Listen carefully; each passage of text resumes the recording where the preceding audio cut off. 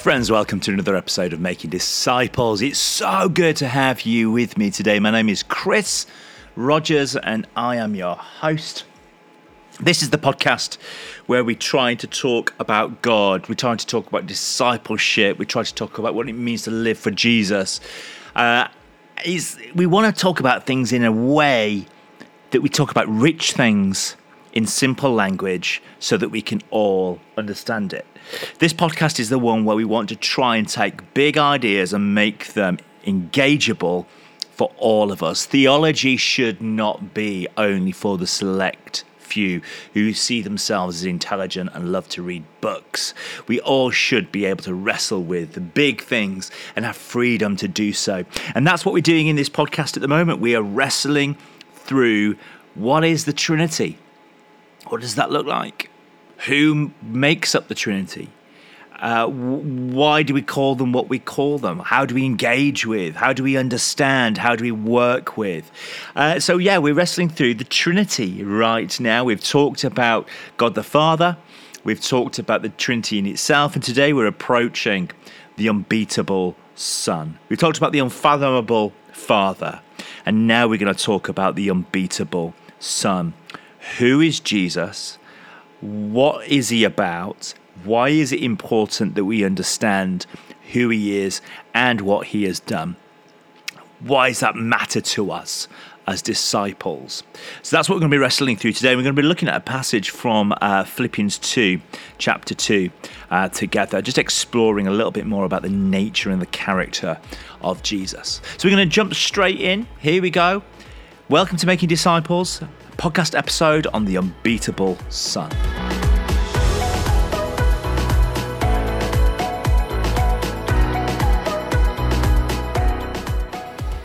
Let's just jump in with this little piece of theology to start with. So we, as Christians, are told and understand that Jesus is a part of the Trinity, part of the Godhead, Father, Son, Holy Spirit.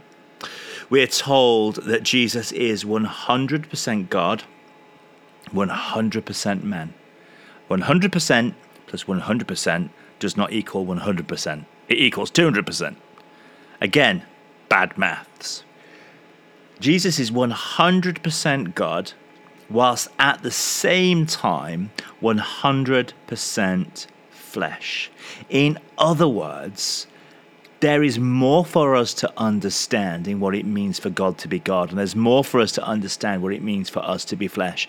There's something more than we can comprehend or understand. And there's a danger if we try to say, well, Jesus is more man in flesh than God, because we undermine who he is and the authority that he has. If we say, well, Jesus was more God than man, we undermine his death on the cross, the fact he was dying for humanity as humanity. So to understand that Jesus is both God in flesh, both flesh and God, is really important.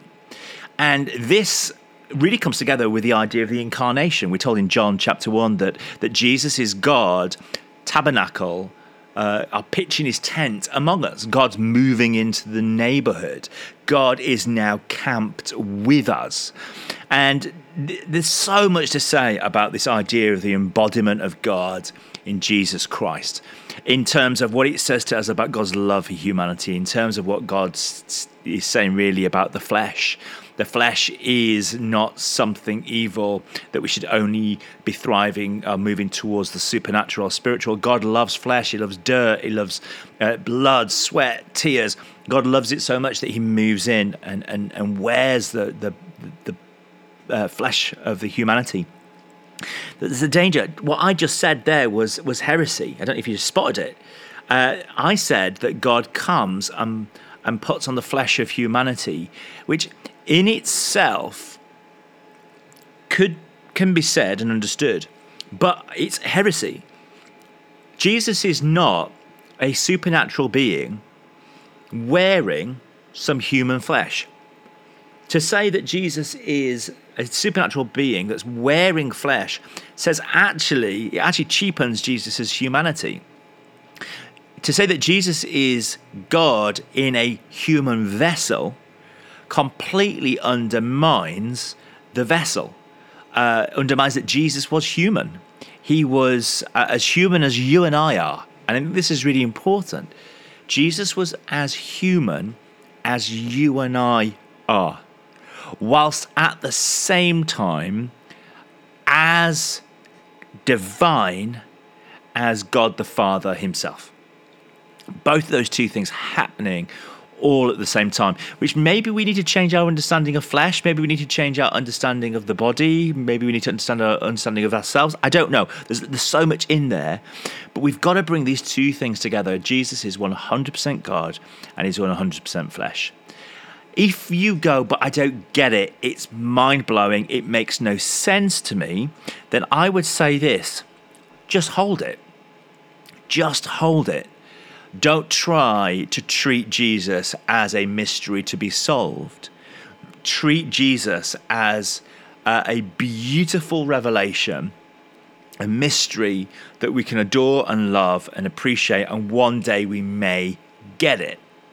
And I think it's really important to understand that, when Jesus died and rose again, there is now a part of humanity wrapped up in the Godhead. It isn't when Jesus now goes up to heaven, he abandons the flesh again, and now Jesus is back in heaven as he was previously. Jesus takes the humanity back up into heaven. God is ultimately changed because of the death and the resurrection of Jesus. God is changed because Christ is now, the full flesh is a part of the Godhead. What that means, kind of mind-blowing, isn't it? But what I want to do with us today, I'm just opening up my Bible. We're going to be turning to Philippians chapter 2. Now, Philippians chapter 2 is a beautiful hymn.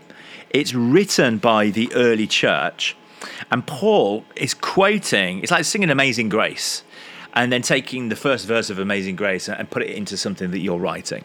That's what Paul is doing here. He's taking a verse from a hymn and he's implementing it into a letter that he's writing to the church in Philippi.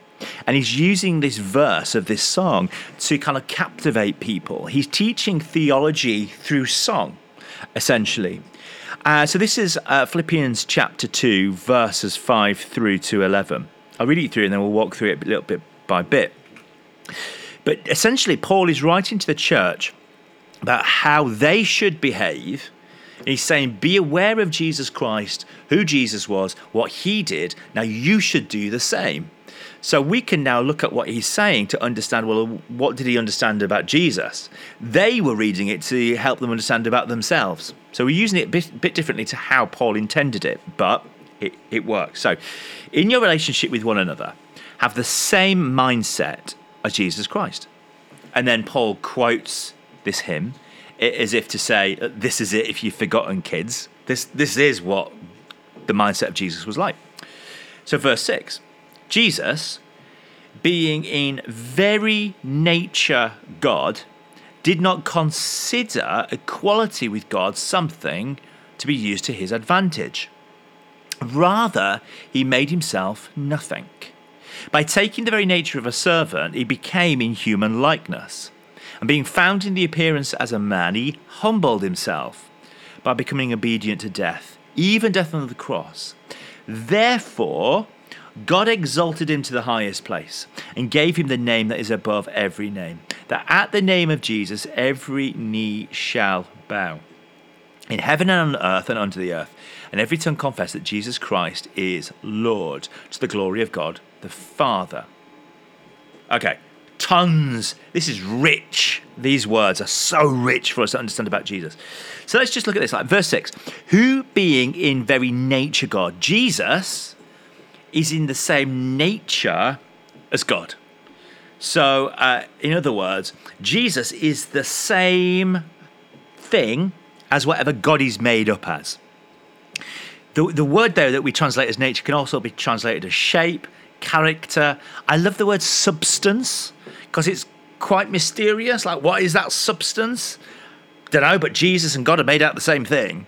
So who being in the very substance, in the same liquid, in the same material as God. So Jesus is of the same building blocks as God the Father. They're the same. They're not different. They're the same. It says, being made out of the same stuff as God, did not consider equality with God something to be used to his own advantage. Actually, different translations translate that last line differently. Jesus did not consider equality with God something to be used or grasped or seized for himself. Jesus considers himself equal with God the Father, but does not want to take more of what he's due. He doesn't want to seize something that's not his. So he understands that he's equal to God and he's not above God, but that he's equal to God. Actually, the phrase equal there is just interesting. So ISA, yes, it means same, equal, but it's actually a measuring term. If you go to a market and you say, can I have 30 grams of cola cubes? They would get a 30-gram weight, they put it on the weights, and then they would put the cola cubes on the other side of the weight so it was equal. That measuring moment, that moment where you say, actually, on the weighing scales, we've got the same here. The weight and the cola bottles, or the cola cubes, they're of the same weight. That is what Jesus is doing. He does not consider himself beyond what he is. He sees himself as equal to God, measured out, equal to God, identical in that way. And then he says, so who being in very nature God did not consider himself equal with God, something to be used to his own advantage. Rather, he made himself nothing by taking the very nature of a servant. So this God, who's equal to the Father, does not fight for or tussle for what he has. Rather, he's willing to make himself nothing, taking a new nature. So remember, the hymn said that he has the nature of God, and then the hymn now says, by taking the very nature of a servant. So the being that has the same character and substance of God isn't grabbing hold and clinging on to anything, but this God, he's choosing to take the new nature, a nature of a servant. In fact, the phrase there, servant, isn't quite strong enough. It really would be better as slave, taking the very nature of a slave. In other words, this God is willing to take orders from the other half, from the other bit, from God the Father. And he's choosing to take a new nature of a servant and a slave. And he's choosing to be made in the likeness of a human being. So he's not choosing to stay where he is or stay with what he has got. He's choosing to be now made in a human likeness. So verse 8 says, and being found in the appearance of a man, he humbled himself. So this God is a God who's choosing to humble himself to connect with humanity. Actually, he humbled himself. This again could be translated slightly differently. You know, when you translate a Greek and Hebrew word, we're making choices over what's the best English word to match that Greek or Hebrew word. So we've chosen the word humbled himself here. But actually, it could be translated as humiliated himself. The God of the universe has humiliated himself by putting on stinky flesh and blood. And being found in the appearance of a man, he's humiliated himself.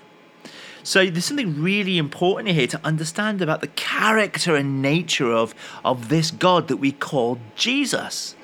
He's equal to the Father, but he's not choosing to cling on to that. He's choosing to make a way towards humanity, and he's humiliating himself to become human. And it goes on by becoming obedient to death, even death on the cross. This God that created life is now the God that's willing for his life to be taken away for the purposes of humanity being saved. So Jesus, 100% God, 100% flesh. He's God in nature, character, shape, and substance. There's nothing that would separate him out from God the Father. Like, he's the same substance as God the Father, whilst at the same time he's humbled himself, and he's now in the appearance of a man. He's now in flesh and blood. So the nature has changed. He's taken a new nature or a new substance, but he is still the same. Now, this death on the cross, it says, therefore God exalted him to the highest place and gave him the name that is above every name, that at the name of Jesus every knee will bow, in heaven and earth and under the earth, and every tongue confess that Jesus Christ is Lord. The word Lord there is beautiful. Kurios, Kurios, Kurios. And it's somebody who exercises a supernatural authority. That every tongue acknowledges that Jesus Christ is this supernatural King. So God the Father exalts Jesus to the highest position that he could have. That at the name of Jesus, every tongue will confess that he is Lord. So Jesus, God in flesh, God supernatural, incarnate, fully God, fully man, all together. Now, what's really interesting and quite fun is in the Greek Roman culture, they had a temple, and it was known as the Heron, Heroan. And there was one of these in Philippi. And these temples were temples to human heroes. And these human heroes were people that had done amazing deeds, and they were to be recognized as heroes. And human beings wanted to be put into a statue of themselves, put into this temple, so that people would know that they were a hero. And the idea was that they were now above humanity. They were greater than humanity because they were now a supernatural hero. Paul, writing here to this church, says, no, go in the opposite direction. Don't go in the direction of humanity that wants to be glorified. Go in the direction of Jesus, who was the hero, who then chooses to step off that podium, to put on the flesh and blood, to meet humanity and become obedient to death, even death on the cross. It's in this place of humility that we find out who Jesus really is.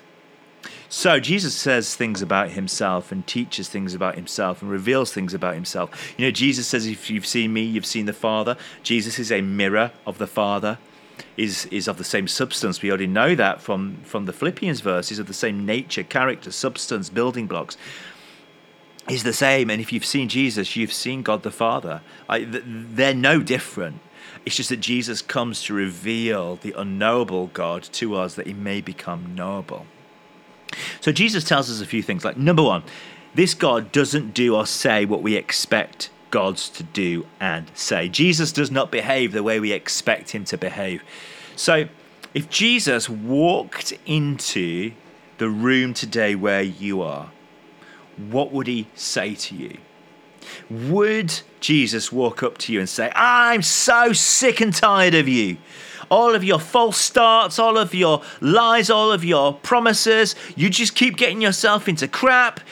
You never commit to anything. You avoid the truth. You take what you can. You're selfish. You're arrogant. Is that what Jesus would do? Point at you and say, repent. Get on your knees. You're a sinner. Repent. Is that what Jesus would be like? Jesus, God in flesh, doesn't do or say what we expect God in flesh to do and say. Jesus does not come with a wagging finger. No. In fact, this Jesus comes, and to each human being that he stands before, he says this: I love you. Do you believe that? I love you. Do you believe that? I desire you. I long to hear the sound of your voice. Come away with me. Run away with me. Come and hide with me. I love you. This God in flesh does not do or say what we expect him to do or say. This God in flesh does not come with a wagging finger, but he comes to whisper those words, I love you, do you believe me? I desire you, I long to hear the sound of your voice. Come away with me, run away with me, let's hide together. Jesus does not do or say what we expect him to say. 2, it's this unrestricted, fierce love of God that is embodied in Jesus. What Jesus embodies in that flesh is the full, unrestricted, unreserved, fierce love of God. God wants us to have a love affair with him and his son Jesus. And he shows us this through Jesus on the cross. Jesus loves us as we are and not as we think we should be. It's this unrestricted, fierce love of God that is embodied in Jesus. If you want to see the love of God, we see that in no better place than the flesh and blood of Jesus Christ. So, God does not say what we expect him to do and say. Jesus has a different way. 2, in Jesus, we experience the unrestricted, fierce love of God. So 3, in Jesus, God is willing to get his hands dirty. God isn't a human hater, but a human lover, and willing to get dirt under his nails. The cross is God's trophy of love and grace. God is not someone who wants to get somebody else to do his dirty work for him. God is not somebody who looks at his garden and says, my garden needs work, I'm going to employ a gardener to do the work and get somebody else to do the hard graft. No, God is the one who puts on the flesh and blood and moves into the neighborhood. Now, when I say God puts this is where we've got to get our heads around it a little bit. There's Father, Son, and Holy Spirit. It's Jesus, the Son, who puts on the flesh and blood and moves into the neighborhood. Jesus has always been, always has been, always is, and always will be. Now, how has Jesus always been? Jesus was there at the time of creation. We're told in John chapter 1 that in the beginning was the Word. The Word was with God, and the Word was God. This is really important. He was God in the beginning. We're told that Jesus is the Word made flesh. He was there at the beginning of time. Jesus has always been. He was there at the beginning. He is now, and he is at the end. Jesus didn't suddenly appear the day that he was born out of Mary.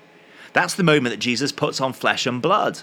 Before that, Jesus existed. The Word of God, the mouthpiece of God, he existed. He's always existed.